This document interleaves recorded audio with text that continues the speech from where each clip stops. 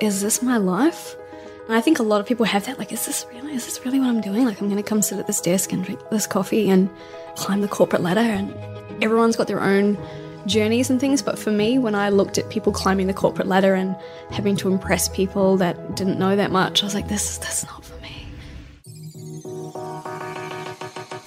Hey, welcome to Ladyland, a podcast by Lady Brains, where we chat to ambitious women about what it takes to become an overnight success. Huge spoiler alert, the overnight success does not exist. We're your hosts, Caitlin, Anna, and Mava. Now get comfy, fellow Lady Brains, and ride with us to Ladyland.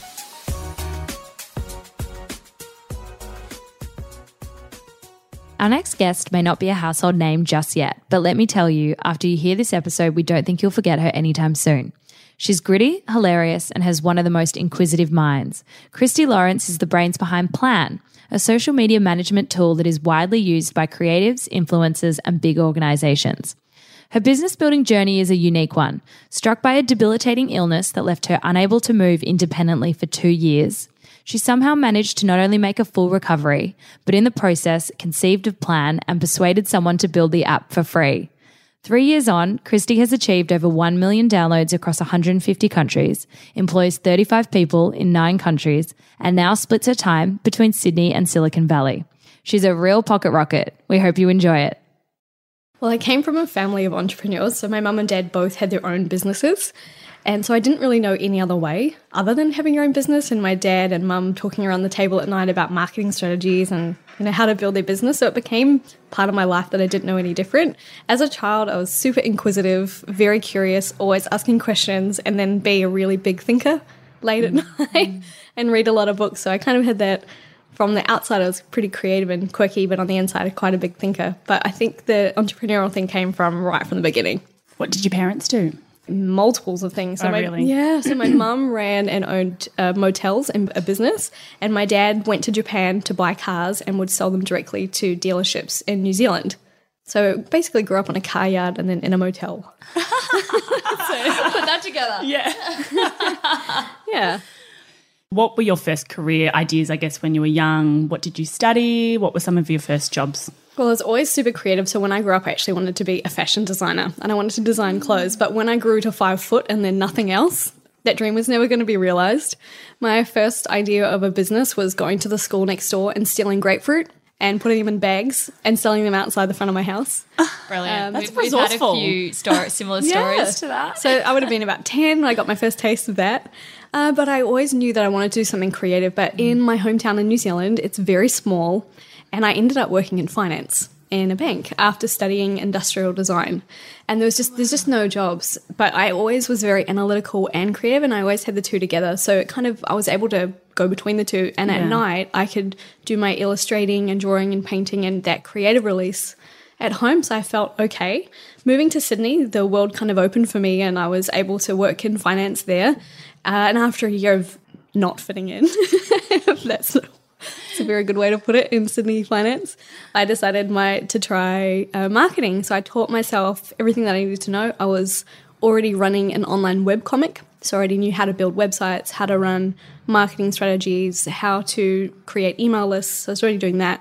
And then went to a whole bunch of marketing agencies with no marketing degree and explained what I'd done and hoped someone would take a chance. And they did. And my marketing career started.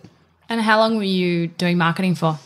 I'd say 10 years. Oh, wow. I loved it. So I was anywhere between the marketing agencies to tech agencies to social agencies, and then I ended up client side. So my last job was at IAG, which is Australia's biggest insurance provider. So I was able to be like, oh, here's my financy background. Now works with my creative.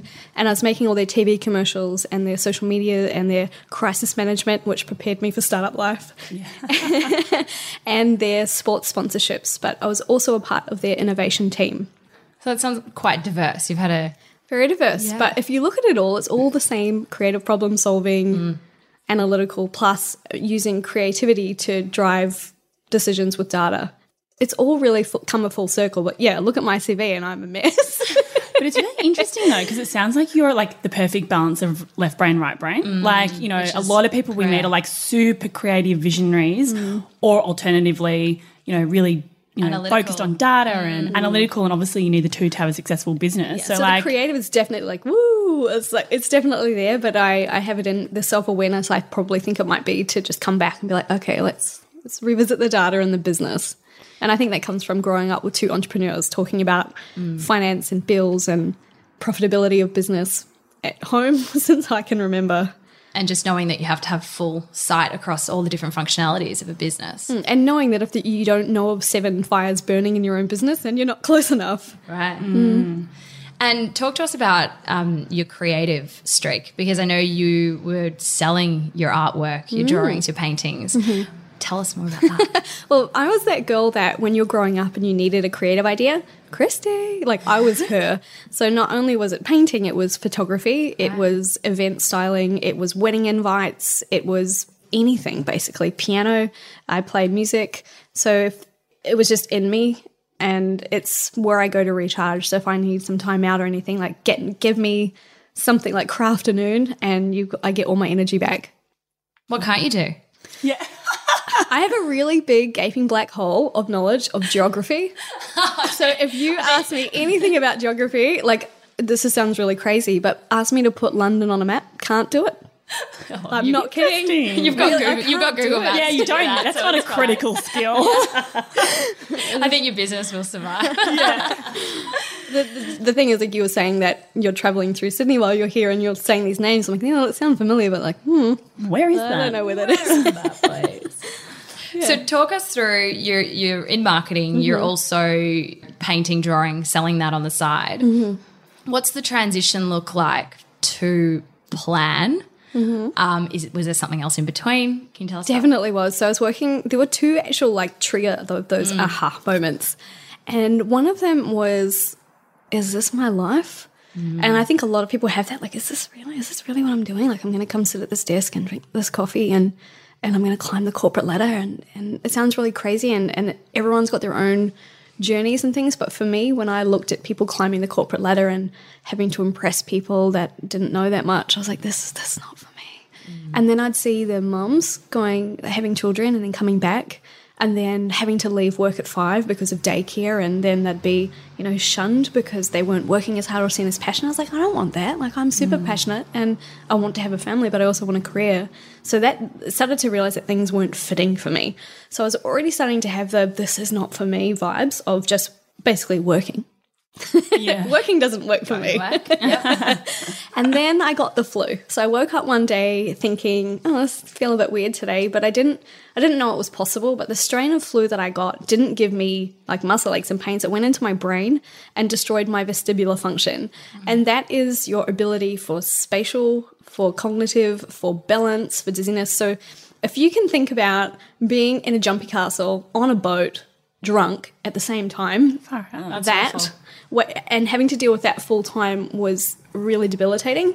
So I had brain scans, I had heaps of specialist appointments, and eventually they narrowed it down to this is what's happened to your brain and the cognitive function's not working.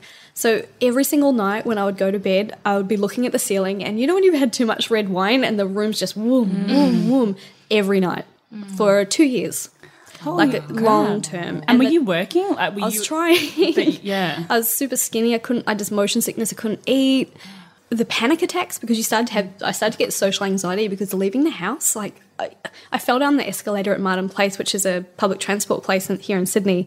And that was the day I kind of went, okay, I've got to be at home now and start looking after myself. And the doctors had all told me up till this point that you will never recover. You're probably going to have a carer. And here I was with a really great career. I was playing semi-professional sport at hockey and like loving life and doing lots of crazy things. And then here's this kind of wake up one day with the flu and your life's over. I was like, this is crazy. Yeah, it's like, I'm too young. I've got too much life and I'm too crazy. Like, this isn't my life. So I spent a lot of time, no alcohol, no coffee, crazy treatments, daily treat stuff. Just stayed at home and I would draw. And then I'd just start drawing again. And my husband, Tim, who is a godsend and he is super supportive of everything that I've done, said, look, you stay at home and get better because I know you can and I'll support us. But I need to make sure mentally, health-wise, that you're okay. What can you do? And I was like, well, how about every day that I draw something, I'll put it on Instagram and you can check that, like, things are good. And he's like, that'd be perfect. So here I am back to posting on Instagram. And then during this process, my art started to take off and people started asking me for commissions, and I was making more work doing that than my corporate job. I was like, what? And my friends started ringing and saying, what are you doing? How are you making all this money from Instagram? This is insanity. But my analytical brain of the data plus the marketing, the strategy and branding matched together. And I was like, well, Instagram's really about your grid and telling a story and a visual representation of you. And it's just marketing. And that's when I had the idea for PLANN. It was born from, I want this for myself. And I want to be able to teach people what I'm doing because I'm so visual I can see it. So how can I help you see it? And that's how the idea was born. Wow. What a story. So much there. I want to talk more about PLANN. Before we do, I just want to ask, being hit like that and being really sick, like how did you get through that time? It was nasty. I had some really great friends that would check up on me. There's a lot of people that didn't understand it because I went from being this vibrant, crazy, fun life of the party to this bear in hibernation. I just wouldn't leave the house, and if I did, I'd get panic attacks. So it was very hard. But I had this like a team basically of people that became my lifesavers, and they're not really my friends now, but they were like a cranial osteopath who worked on nervous systems, and a sports scientist that would work on muscle groups, and then a nutritionist that would help me with certain things. So like they became my team and my counselors in the end, because for a moment there it got really dark. It was very dark. And Tim, my husband, again, godsend, would never treat me like I was sick. He just pretended like nothing was wrong. He's like, oh, hey, how was your day? And wouldn't ask me anything about what it's like being sick, and just continued on like I was just had the flu. And then eventually it's been, touch wood, 3 years, and I've pretty much made a full recovery. I get the odd panic attack, but I'm pretty much good now. And there's just I can't drink coffee, and the hangovers are way worse because I'm just dizzy for a day. And there's just little triggers like that, but like, you've learned to look after yourself now. Yeah, compared to what it was, compared to who I am now, like I feel like I've got my life back. Do you feel like having your drawing as a creative outlet and then sort of seeing the momentum and the traction that you were getting with commissions and, you know, all of that sort of stuff, do you feel like that gave you motivation and kind of an ability to see through to the other side? Like, did that help in your recovery, do you think? I think it just got me through the day-to-day. I think that's more that it did. But what it started to show me is I always wanted to draw for me, and I wanted it to be my thing. So when people started asking me, I'll pay you $1,000 to do a black and white Charlie Chaplin, I was like, I don't want to draw what you want me to draw. Like, I want to draw what I want to draw. But how about I help you make money on Instagram yourself, because you're super talented and you could probably do it. So let me help you do it. And so my passion became, how can I empower more people that are super talented actually create freedom and a life for themselves with this massive platform that's growing like crazy. And I saw a huge vision still to go. Like, Instagram's just hit 1 billion users. So it's just taken off, and I don't think it's going to go. It's going to be here for a while. So I saw something in that I could help people, and we've just like clocked over 1 million downloads of PLANN. So helping, if you can imagine that in a football, in like 10 football stadiums, it's a pretty crazy for 18 months in the App Store. It's a pretty crazy story. It is a crazy story. It's amazing. So talk us through, you've come up with this idea. Yeah. What's the first thing you do? Like, how you obviously had experience with building websites, but not apps. Yeah. So you're a non-technical founder. What on earth, how did you do it? Well, I was like, okay, well, if I was working in a tech agency, what would be my first step? Like, well, I need to wireframe this out, right? So I need to work out, would there be a pop-up? What would the screen need to do? And what would that look like?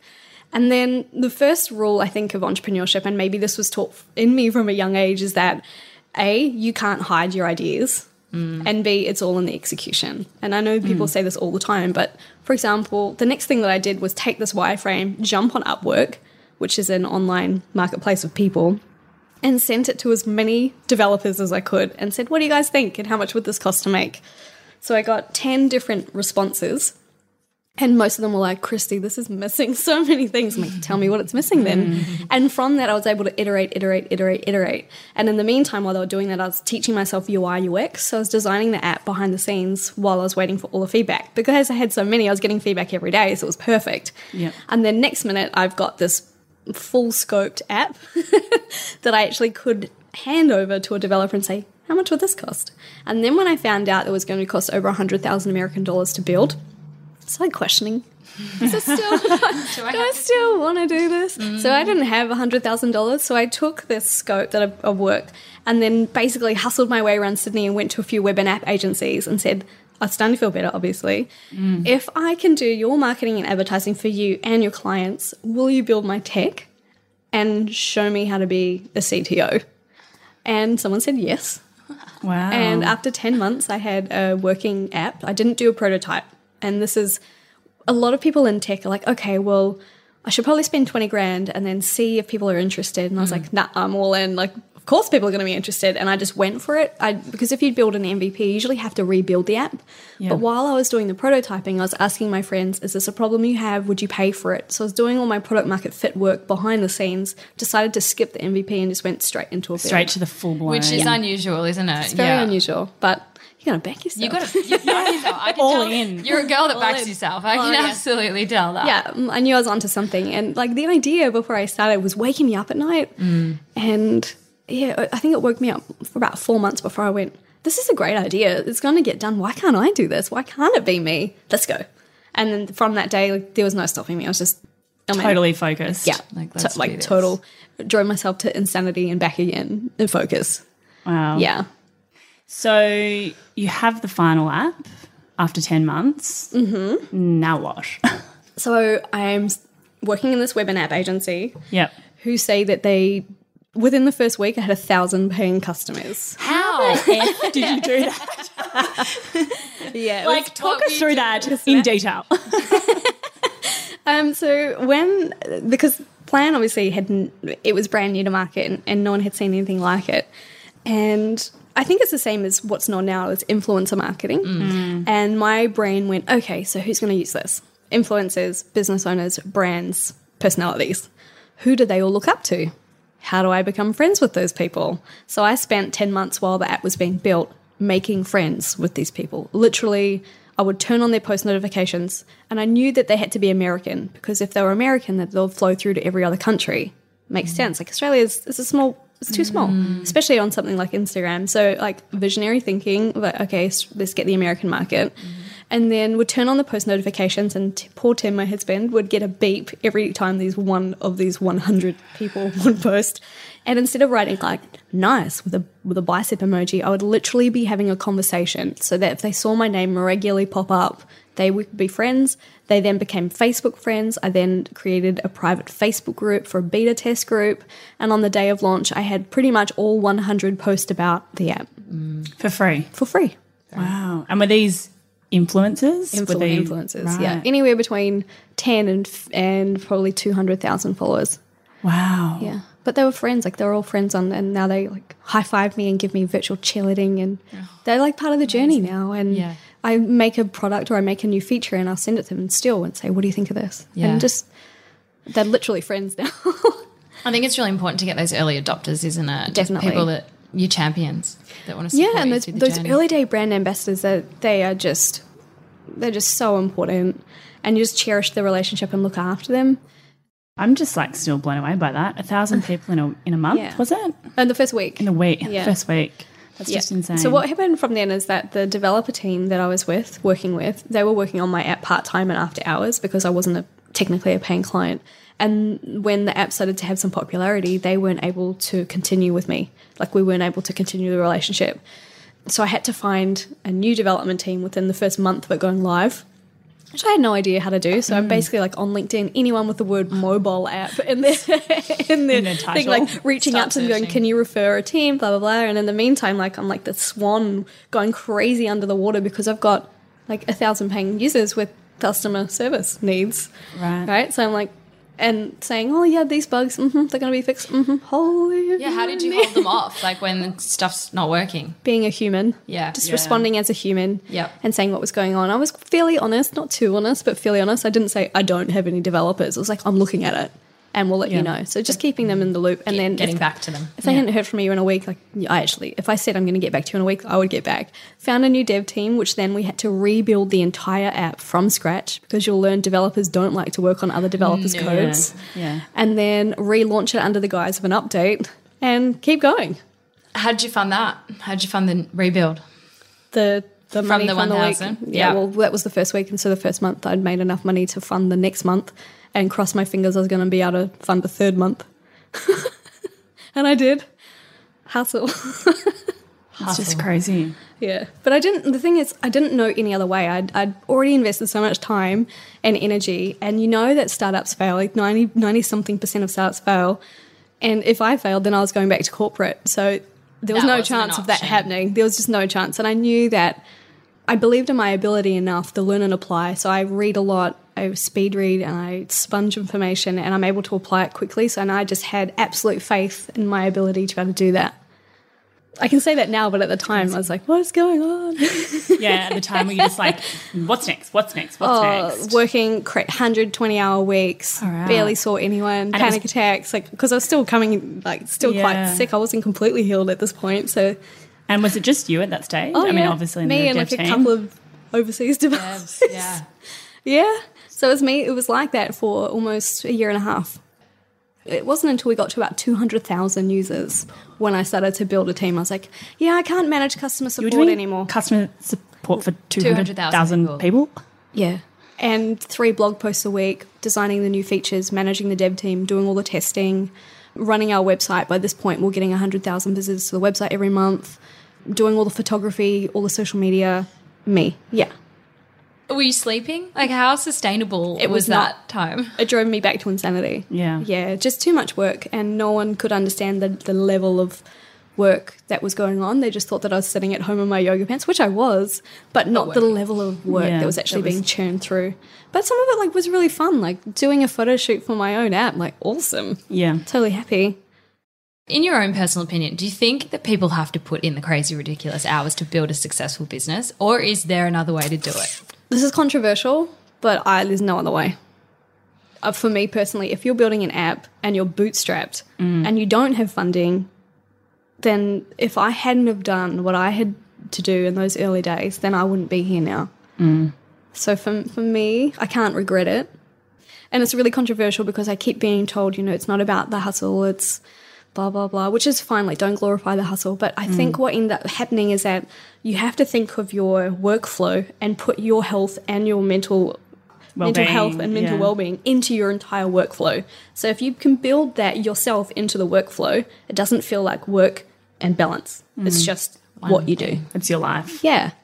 And were there things in those early days that you just had to deprioritize because there simply weren't enough hours in the day? And 100%. And then because I was bootstrapped, every day I'd wake up and I'd say to myself, what are you going to do today that's going to make money? yeah, And I think it's a everything great else, question. everything else would just push to the side. And I had an alert on my phone every few hours. And I was like, what are you doing and is it making money? So if I was, working on a folder structure, or if I was doing something like that, I was like, what are you doing? This isn't making money. You're not going to survive another month if you keep doing this. if you keep filing.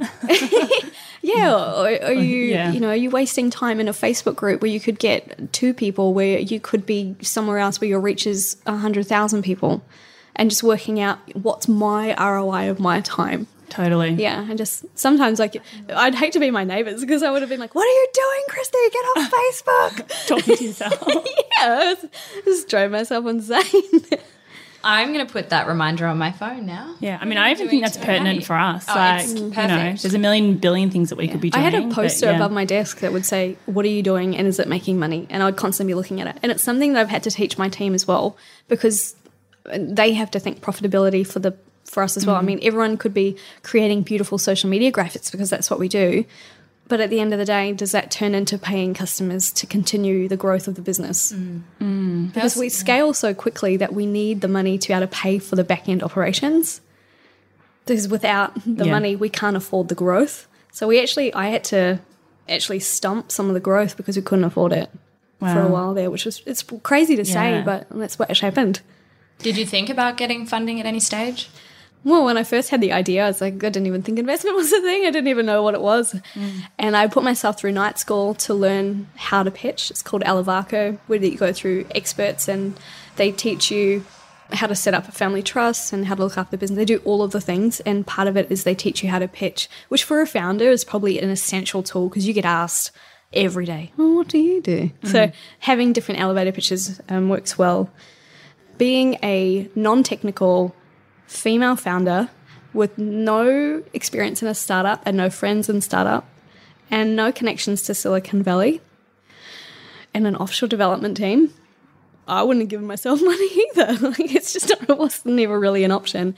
But when I was able to prove that I could be customer funded and that my customers would surge me forward, then that was the way that I went. But I did entertain it for a little while. I thought, all right, let me pitch now that I know how to pitch, and I'll go and pitch to investors and see what they say. And I would get, oh, what's Instagram? That was, I was like, oh what? No, why am I, oh, I could have got like 10 more customers instead of wasting my time having this meeting with you. And I shouldn't think that way, but that's how I thought. And I would get things like, why would I invest in you when I can invest in 2 engineers that know what they're doing and already have a side business that earn a wage, and you're over here not making any money for yourself and not earning a wage and don't know what you're doing? So having to come up against that, and everyone says, you need to probably meet 100 investors before you find your match. Basically, you have to marry your investor. They're in your business with you, and you have to really, get on with them as people. So I had some good and bad experiences, but for me, what I ended up realizing that the harder that I worked, I didn't need them at the time, and I was able to scale at the time without them. And then by the time I thought about investments seriously a little bit later on, the business was profitable. I didn't have to worry. And so now it's beautiful that I get approached by angels and things now.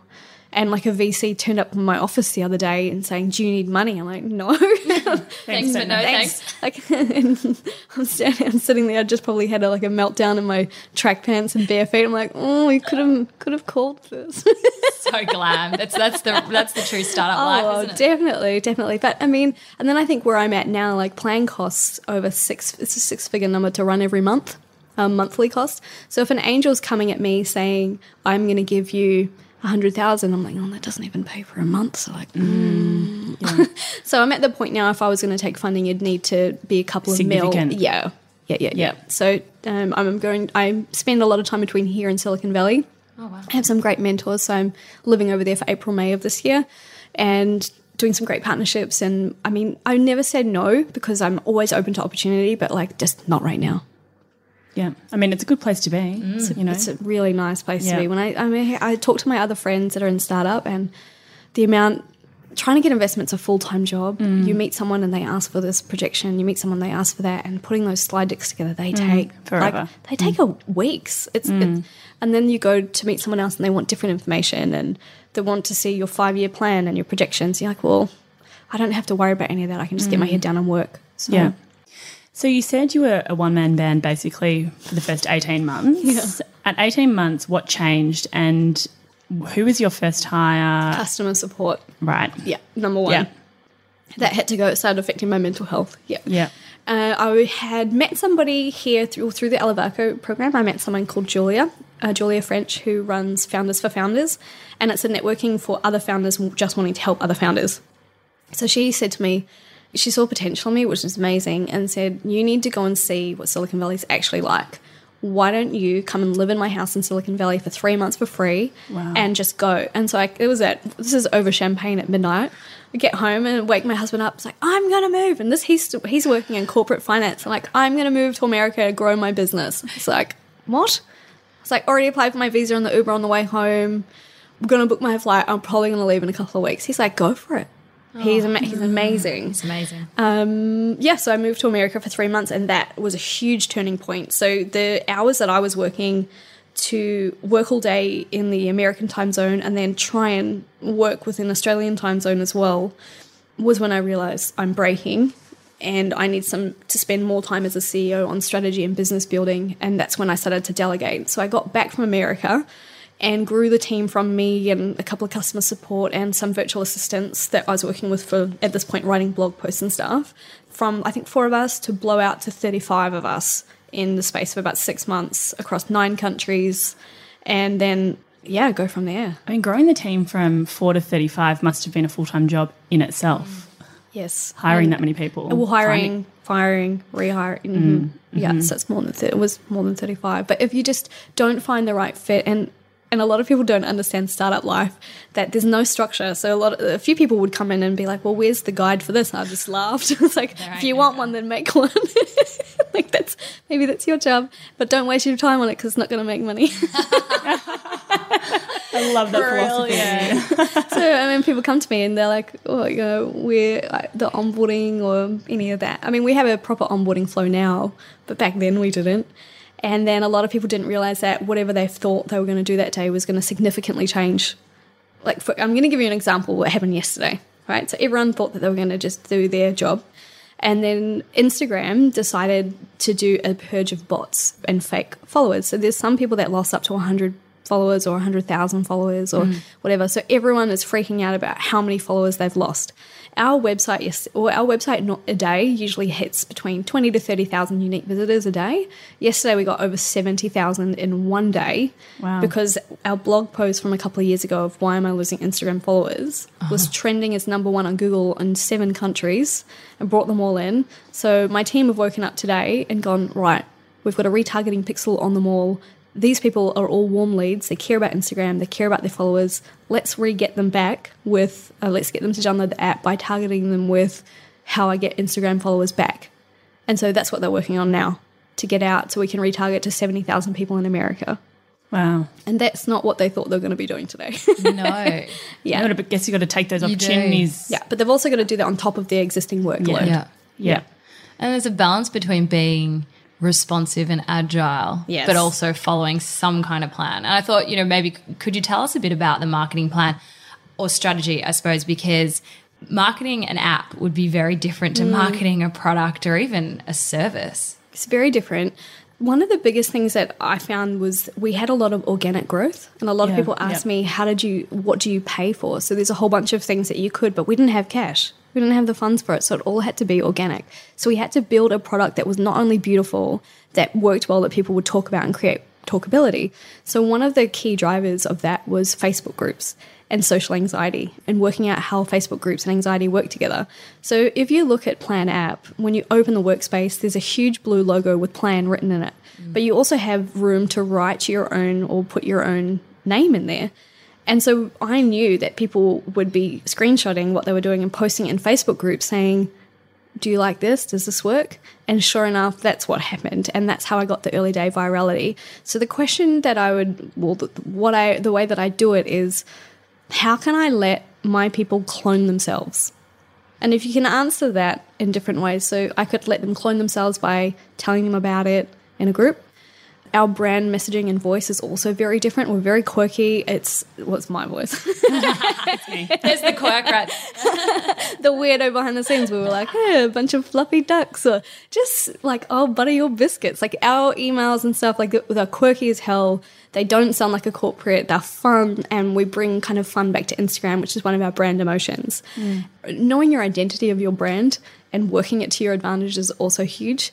But there's heaps of things behind the scenes, like, you know how there's SEO for search engine optimization for Google. There's ASO, which is App Store optimization for Apple. So there's 7 different things that you have to work on in order to rank higher in a search. The difference between ranking at, say for example, someone searched Instagram planning app, the difference between PLANN ranked 2nd and 7th is 100,000 downloads a week. Wow. Or a month. Like, it's big. Yeah. So those are things like reviews, videos, screenshots, crashes, monetization, all the things that Apple need to push you higher in the ranking. So I worked on that really hard for the first year because I had no money, and now we do Apple ads, which pay for themselves, which is nice. And yeah, so we're about to launch our web app, which has been amazing. It's been over a year and a half now to build because it's so expensive, and we had to get 12 full-time staff members on that the app was trying to pay for. Pretty much ready to launch it. We're just waiting on Apple to approve our final build. Working with Apple is amazing. And we should have it out. But how do you market an app? The same way as everything, really. I mean, I don't think I've said anything that's rocket science. Rocket science. It's the same core brand, your branding. Knowing who your audience is super important, and how to get in front of them, and then how can you let them clone themselves for virality. Who is the PLANN customer? So the app and the web app have 2 different customers. So our PLANN app is usually a creative by themselves, and they're running their own business, or they're a stay-at-home mum, or they're a mum with an Etsy store. So usually a creative type style of person. They've probably got a virtual assistant helping them out because you can share that plan across there. So it's kind of the smaller businesses. So I don't know the technical name for that group of people. And then they range from KFC in New Zealand through to shoe shops through to the University of New York. Like, they're crazy. Like, they've got some good names, but at the end of the day, it's one person in the marketing team, managing, right? It's one person. So it's kind of like who needs one person with maybe some help. And then our web app is for our clients like C Folly and some of the bigger people who have big marketing teams and agencies who need more team sharing capabilities, and they need to churn out more content. So in order to do that, we've got this option where you can import images from 3 different free stock image websites that we've integrated with the platform.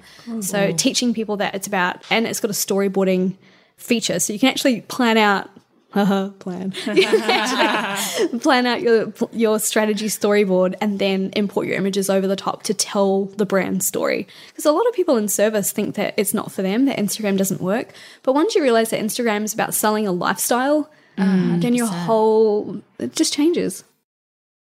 Can you tell us about the revenue model, and has that changed from when you launched to today? So when I first launched, because there was nothing really in market and I knew I had a good support system and I needed money, I had a one-off purchase. So went out into the app. So I think it was $9 US when I first launched. And that money all just came in upfront. Then after 6 months, I needed to create a more sustainable. So I was able to create some of those early adopters, and some virality was starting to happen, and decided to change into a SaaS product, which is a software as a service monthly subscription. So what I would do is I grandfathered in everyone that had paid up front and emailed them to say, like, thank you and really appreciate you. You don't have to fall in love with me every month and part with your money, but we're going to be changing. So if you haven't already, upgrade now. Gave them warning.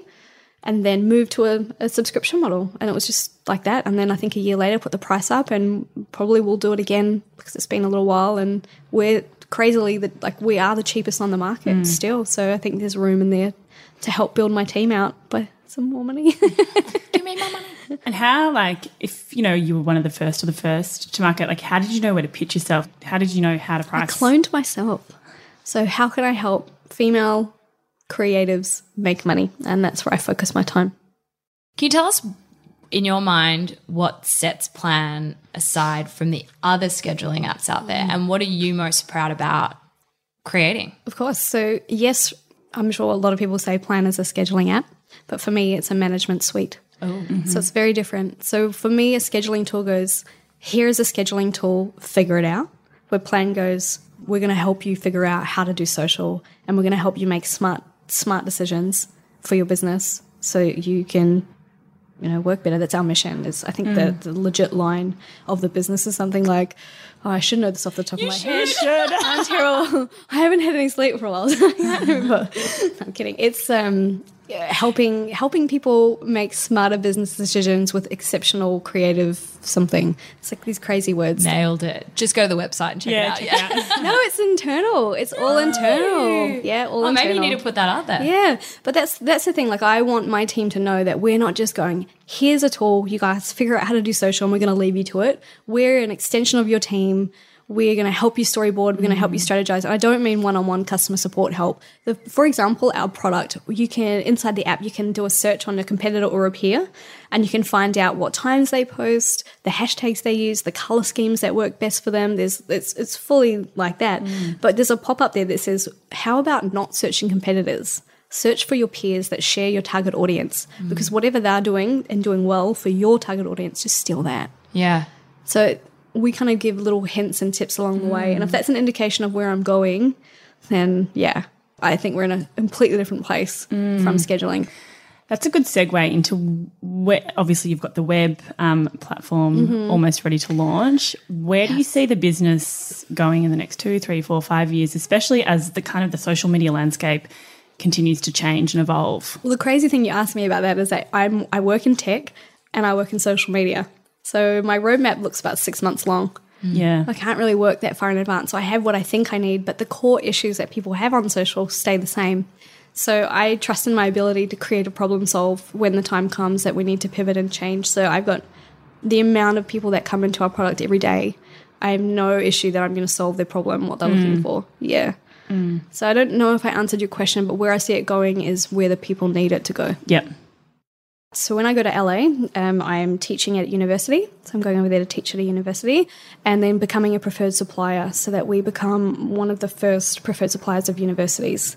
And off the back of that, I'm going to create an education suite where you become PLANN certified, and that'll be offered to corporates.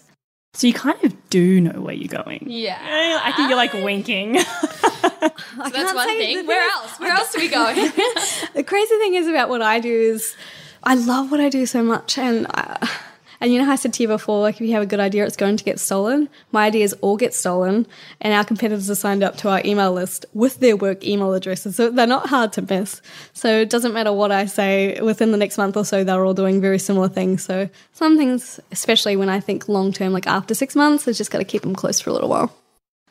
You just mentioned your team. You've recently brought your husband on board as that lucky COO. man. Talk us through that. How and why and what skills does he bring to the business? Well, at the start, he was helping me with customer support. And I fired him and rehired him and fired him and rehired him like several times because he just couldn't nail the brand voice. He was so corporate. I was like, no, like, be human. Like, if someone says I've got a bug, tell them, like, if that was you, you'd want to throw your phone out the window. Like, relate, empathize. And he just, it's not his strength. So I kind of like wiped the idea of him ever working at PLANN for a while.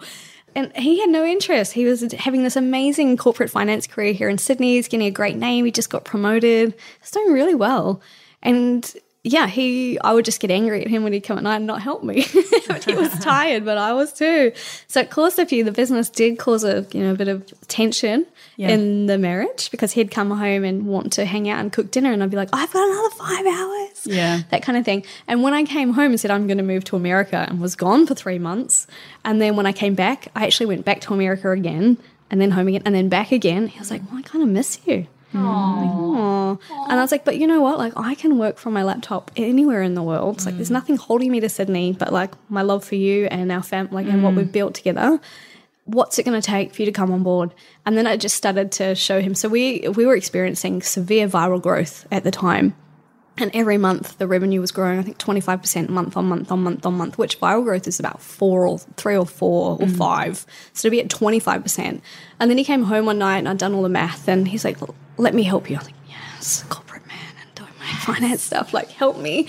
And when he saw that the business was making enough money to be able to financially support both of us, he was like, I just started to plant seeds. Like, we could go work in Bali. We could do that. We could go back to America and learn and work. Like, it would be great if you, because there was one time where he said, well, I've got no leave. I'm like, well, whose fault is that? You can change that. We can change that. And he went to soccer. I think he got promoted the week before, and he got pulled into a meeting room and said, look, this doesn't really come with a pay raise, but what you're doing is amazing and we're going to give you a new title.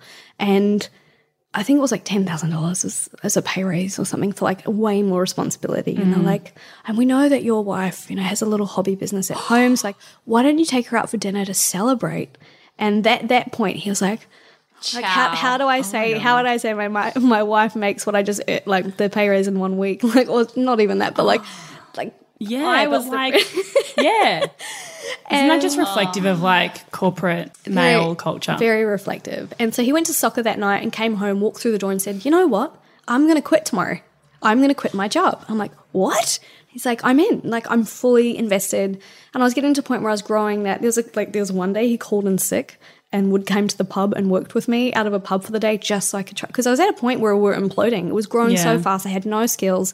I needed someone to understand the business. And he had heard every whinge, believe me, every whinge. So he knew more than anyone. So he was perfect. And our skill sets are very different. We never work on the same thing together. Yeah. And we joke around and I play pranks on him all the time. And yeah, he joined. We've been with me. He's been in the team. We work together. He doesn't work for me. We work with each other.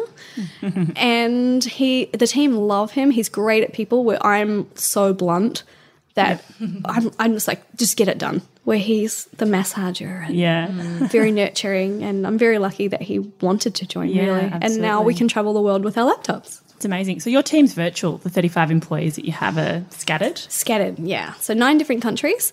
And we have a core, probably 5 people in Brisbane. So we have them set up in WeWork in Brisbane. Hi, team. And then scattered around everywhere. Geography is not my strong Oh, yeah, that's right. Don't ask her about that. Not sure which countries. I can kind of tell you, like our Amazon, the thing is, it sounds like there's a lot of people, but when you're in 160 countries and you have to be online 24/7, 7 days.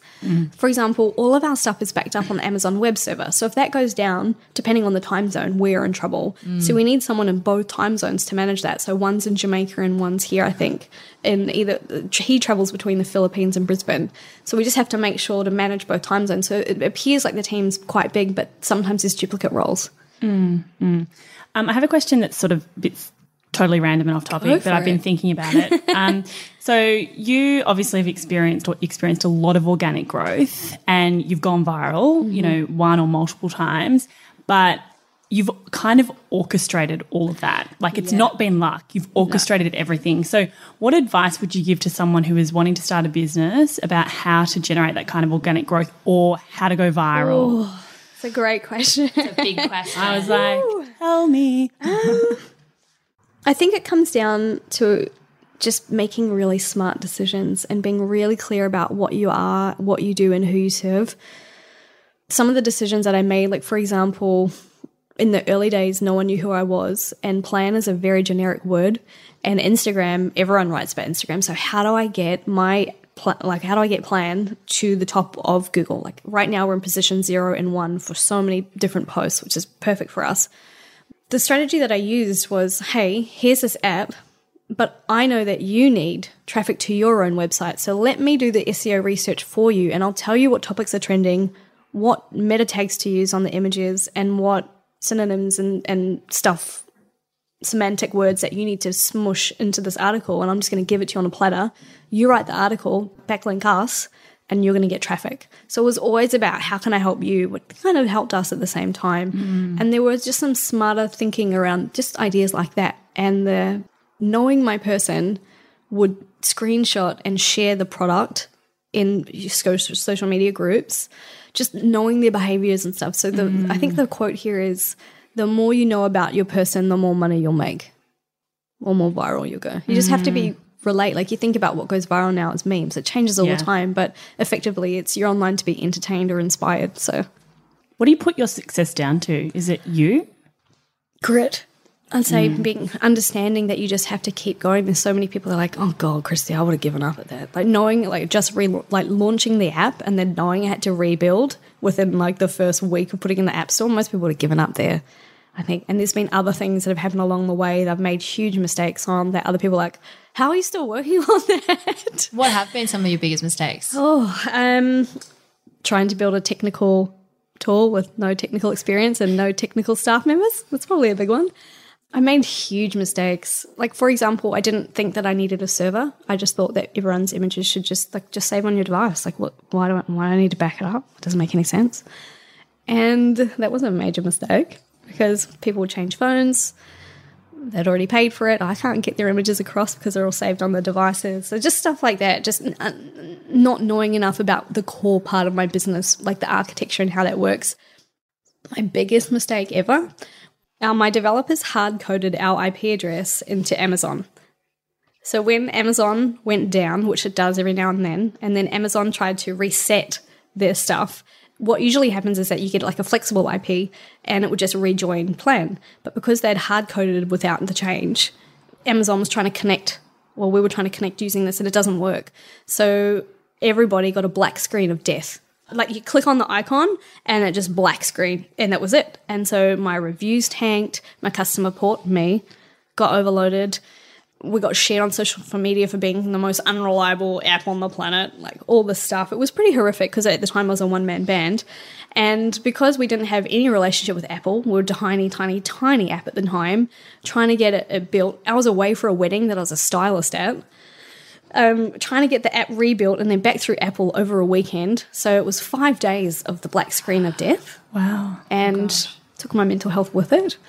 So I had to take a week off with complete burnout, ended up in hospital. And Tim came to the rescue. He worked for an entire weekend, cleaned up my inbox and would send out email marketing campaigns and said, you just don't look at anything, just go. And I went to stay with my little sister in Melbourne and went to Justin Bieber and just slept for a week because I was just burnt. Wow. And then coming back from that where my whole family was just like, look what you just did to yourself. You're in hospital. Like, stop. And I was like, no. So where does that persistence and grit come from? Is it part of your DNA? I think so. Well, for me personally, I said I was going to do it, and I want to do it. Like this is what I want to do. And I think, you know how this is probably a bit crazy, and I like self-awareness and I'm into personal growth stuff. But if you are innately happy with the work that you do, you love what you do, and you don't need external validation. So for me, I literally love waking up at 5 a.m, working on the product, helping so many people. I literally love it and I breathe it, and I work almost 7 days a week, but I love it, and I don't go, oh, work was shit. Like it doesn't come out that way, and I love to share what we're working on and the success of the people that work with us and use the product. What's been one of your biggest pinch me moments where you've gone, oh my God, like this has actually happened, or oh my God, man. I can see. Crazy. I've got like this list of these. My favorite clothes brand using the product. I've got being in LA and running an event, and it was something like how to make your brunch look good. It was just random. It was when I was first starting out, and someone came up to me and said, you should try this app. And it was my app. I was like, oh my God. Did you say anything? I did at the time. And being asked within 6 months of being in the App Store, I had someone approach me for an acquisition. So I went through that and had to go learn what that even looks like. And then being offered, money and stock in someone else's company to merge companies, and then deciding not to. And then having them reach out recently and ask to go do it again, go through the conversation again. So just trying to, like, Christy in her yoga pants spinning, being sick at home, would never have thought she was going to be roller skating in LA, going through acquisitions, and people flying from Melbourne to interview her in her home, right? Oh, that's amazing. I mean, it's well deserved. Yeah. I mean, it's, You've worked such so an hard. incredible success story, and especially for someone who's a non-technical tech founder, like it's just incredible. Yeah. Like I said, I don't really, the whole, make time for yourself in there and what helps you kind of thing. So I am actually a mentor on 3 different female tech accelerator programs now, so I can help more female founders do or create successful tech businesses, so I have more friends. How do you have time to do all this stuff? Speed read. Yeah. I need to learn how to speed read. Oh, yeah, I know. Speed read, actually, because speed read comes with reading emails real fast, but also responding really fast. Yeah, yeah. I read a lot of books. I don't need that much sleep. And just, I don't know, wanted my curiosity to learn. Yeah, yep. So what makes you happy? Everything.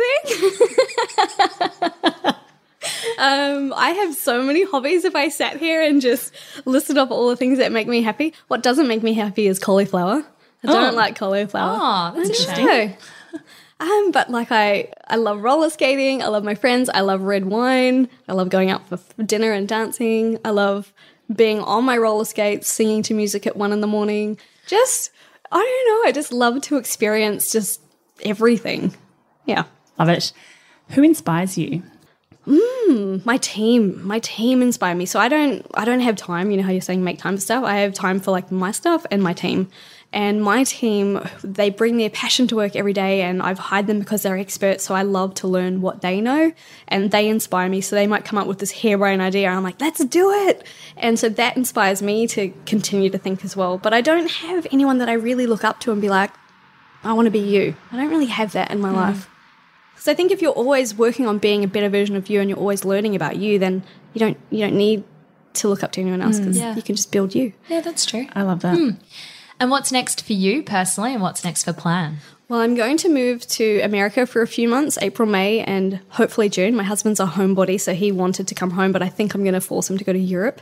I've started artistic roller skate lessons, so if I don't break my arm, I might be twirling around doing that. I can see you on Venice Beach. Yes. Oh, yeah. Every morning. So last time I was there, in 1 week, I did 60 kilometres on my skates. Oh, wow. Yeah. Wow. No kidding. I love it. I don't know. Whatever I'm interested in at the time. Might be Shark Week, could be anything. I love it. I love it. Thanks for listening. Please be sure to subscribe to our podcast, follow us on Instagram, lady.brains, and head over to ladybrains.com.au to find out more about our events and other cool things that are happening.